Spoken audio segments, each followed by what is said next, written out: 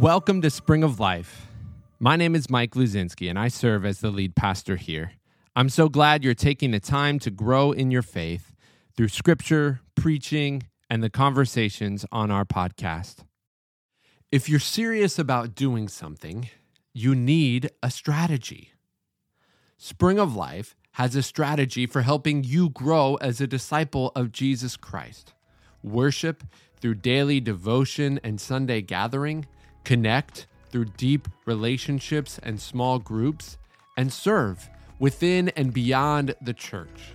I hope you'll join us as we dig deeper into our strategy for growing as disciples.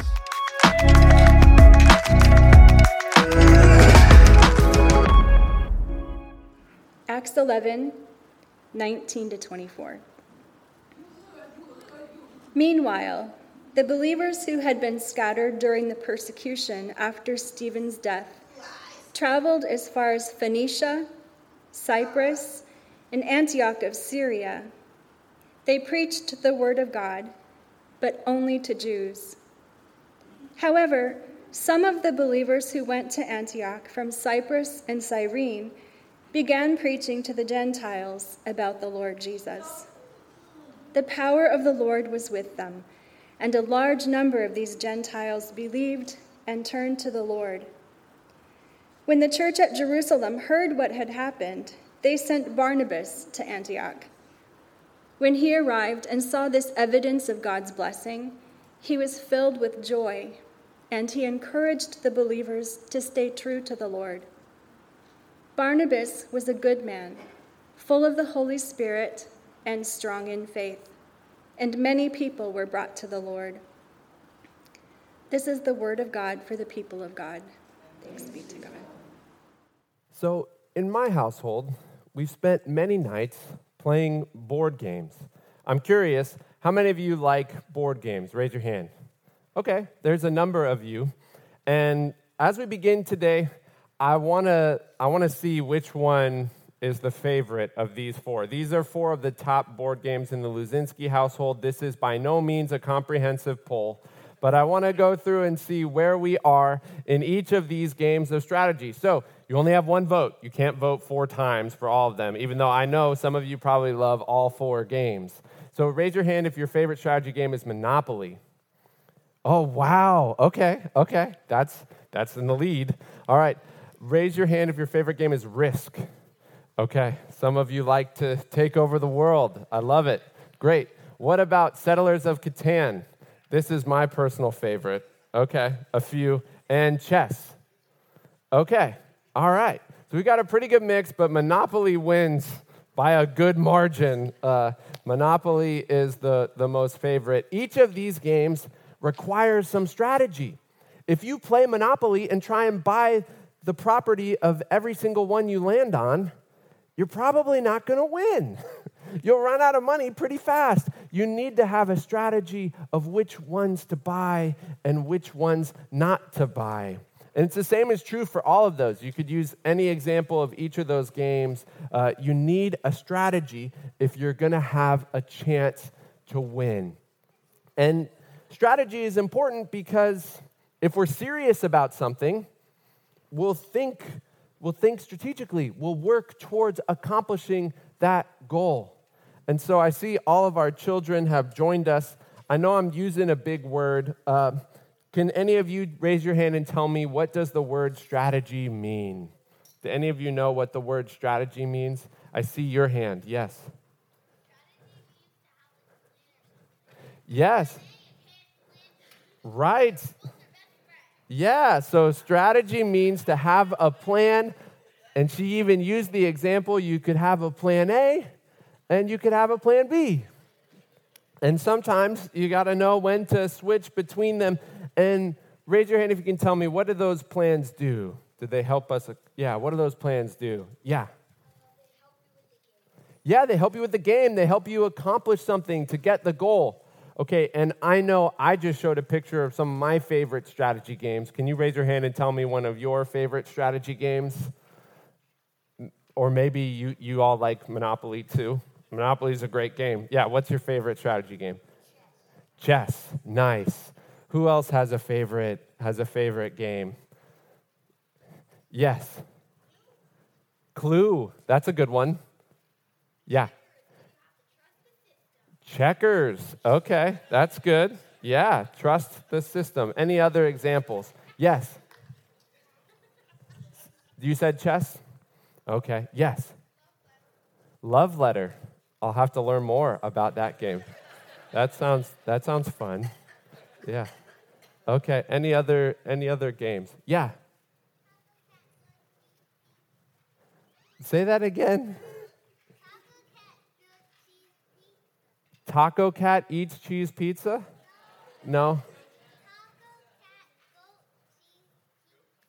Okay, taco cat goat cheese pizza? That's another game I'll need to learn more about it. But it sounds like a lot of fun, doesn't it? Yeah. So the reason why we talked about that was to emphasize the importance of strategy. And you can see the image. Oh, one more. Did you have one you wanted to share? Yeah. Yeah, I'd love to hear it. You say that a little louder? A puzzle. Nice. That's a good strategy game. You have to figure out how the puzzle pieces fit together. Yeah. And so having a strategy is important if you're serious about accomplishing your goal. And I'll share, you might remember last year, we had a group of leaders from our church who spent a good amount of time meeting over the course of the year, about once a month, to help our church come up with a plan and a vision.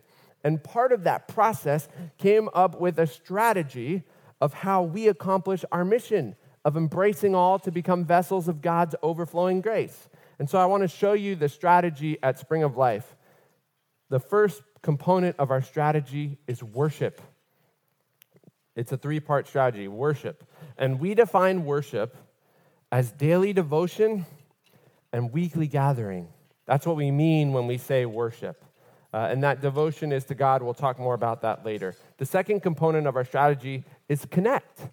And that can be summarized through deep relationships and small groups. We want every person to have deep relationships and opportunities to connect in small groups. And then the third part of our strategy is serving outward. So it's not just something that we do only for ourselves, but we serve outward within and beyond the church community. And so that is our strategy. If someone were to come up to me and say, Mike, I just met Jesus for the first time yesterday. What do I do to follow Jesus? I would say, well, start with this. Start with worship, connect, and serve, and this will lead you forward on your journey.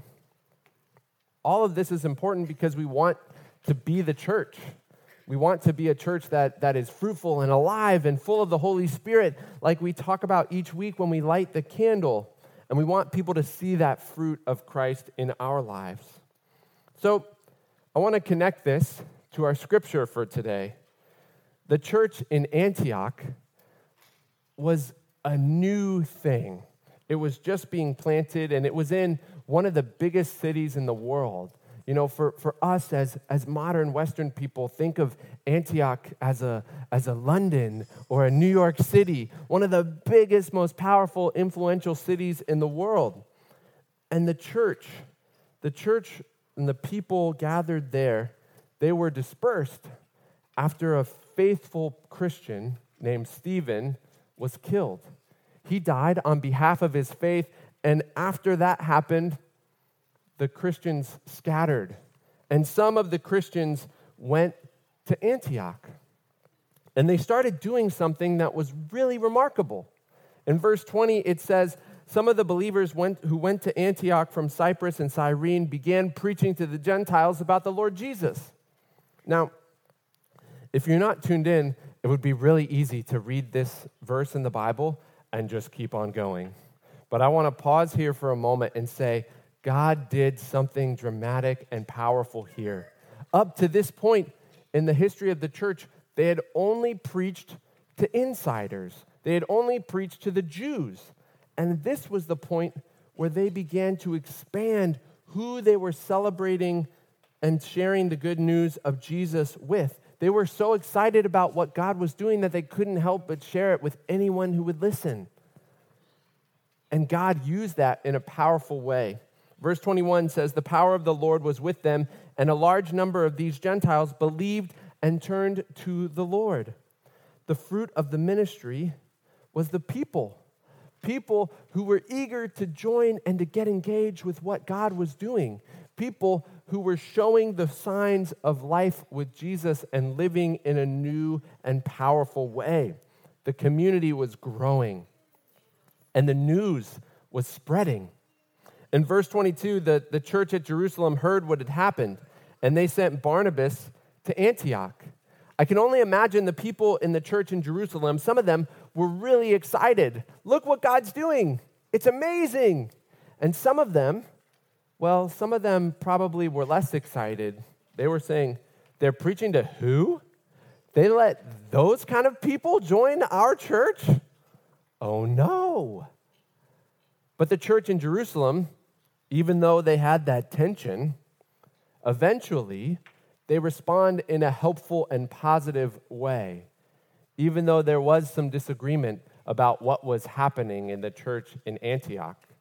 The church in Jerusalem sent a guy named Barnabas to Antioch, first to kind of check out and see what's really going on, to learn more about what the people are doing in this community, but later to teach and equip and support the new ministry and initiatives that was happening in this new community.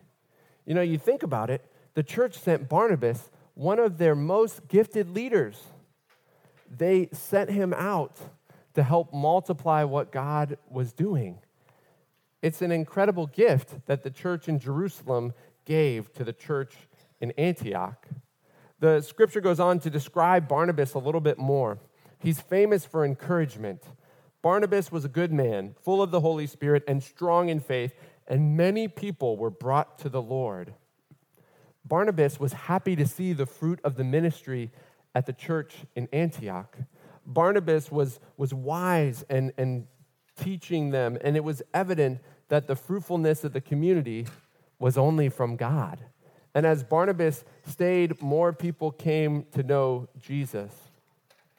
But something that the scripture doesn't tell us, it doesn't tell us why they describe Barnabas in such a way. Why was Barnabas a good man, full of the Holy Spirit and strong in faith? It's something, well, we don't know for sure, but I can't help but think it might have something to do with his daily devotion and communal gatherings. Barnabas was someone who was completely committed to following Jesus. And he did it every day, and he did it with whoever he could, and he gathered people around in a really, really remarkable way. Barnabas knew the scriptures. Barnabas was willing to take risks on behalf of the gospel. Barnabas went when given the opportunity to leave Jerusalem, which, leaving where you're living is a big ask. And he was willing to do that on behalf of the gospel. And so, as we think about what this looks like for us, my challenge to each of us is that we'd worship this way too. Worship the way that Barnabas worshiped. Worship the way that so many faithful followers of Jesus throughout history have done. Daily devotion and Sunday gathering. So that first part, daily devotion. What does that mean, Pastor Mike? What does that look like? Well, I want to give you some resources, and if you're watching the live stream, I hope that you can get those in the comment section, or if you're here in worship, you can pull it up in the comment section on any one of our church live streams for some resources on how we do daily devotion well. If you like a plan and structure, there are reading plans through the Bible Project. Some of them are pretty short. Some of them are the whole Bible in a year. I would encourage you to read those each day. I often like to do it in the morning. Or maybe you prefer something more like a guided prayer with some scripture sprinkled in. There's an app I like to use called Pray As You Go. It's British, and they have British accents, but it's scripture, some music, They ask you some questions about the scripture, and then they share the scripture again. And the whole thing takes about 10 minutes. Or if you want to join our church Facebook page, every Tuesday and Thursday morning, we have a Facebook Live prayer time. It's the similar format of scripture and prayer and sharing prayer requests together.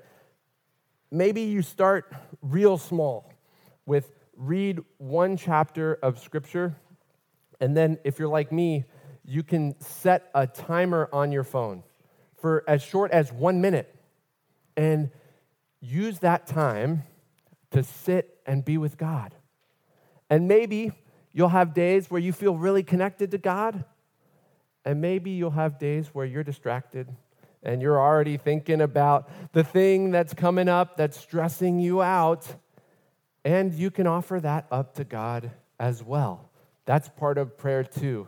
I think sometimes we put a lot of pressure on ourselves that we have to pray a certain way, or that God has these expectations. God's expectation is for relationship. And when we devote ourselves daily to that relationship, God shows up in powerful ways. Now let's talk about this second part, weekly gathering. You know, if you are in a community of other Christians, there's something about gathering together that gives us the opportunity to celebrate the ways the Holy Spirit is moving, to care for each other, to learn, to listen, to develop relationships. All of this is a part of what we mean when we say weekly gathering. And all of these are pieces of how we grow and how we live out this call to truly worship God. Sometimes our view of worship is flat. It's not just singing. That is a form of worship, but there's so much more beyond singing. And then I also want to make this important caveat. Sometimes we think of these types of ideas of, oh, this is how I worship God, and the solution is just to try harder. And so if you leave here today thinking, oh, I just have to try harder, you've missed at least half the point, maybe more. We remember that we're able to worship because of grace. And my image, the metaphor for what this looks like is training. Are there any folks in the church who've run a marathon?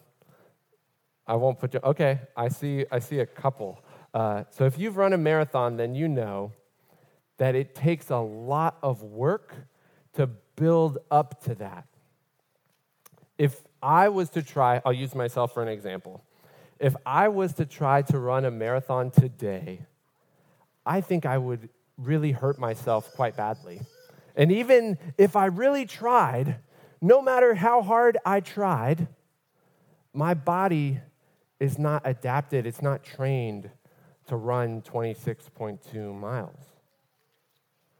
But yet, there are many people out there who have started training themselves a mile at a time, 5 miles, 10 miles, so that they can try very hard. Remember, trying's a part of it, but they're able to run a marathon.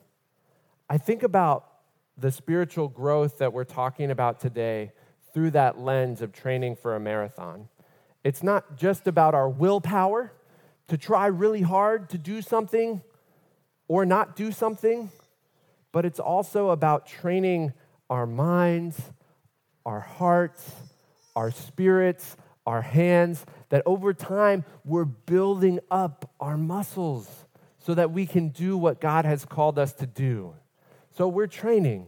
Today's message is about spiritual training so that we can do the marathon that God is calling us to do, metaphorically, and live into that call that God has placed on our lives. That's what it means to worship through daily devotion and weekly gathering. Let's pray. Thank you, God, for inviting us into patterns that give life. Give us the grace we need to be devoted to you each day and to gather together to allow your Holy Spirit to pour into us in new and fresh ways. We ask all of this in the name of the Father and the Son and the Holy Spirit. Amen. If you have questions or want to talk further about this message, I'd love the chance to talk with you. Visit us online at springchurch.org/connect or email me at pastormike@springchurch.org. I look forward to hearing from you.